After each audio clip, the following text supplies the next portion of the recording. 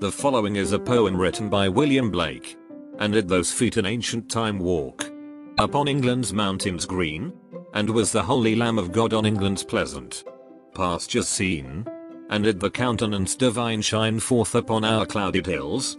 And was Jerusalem built here among these dark satanic mills?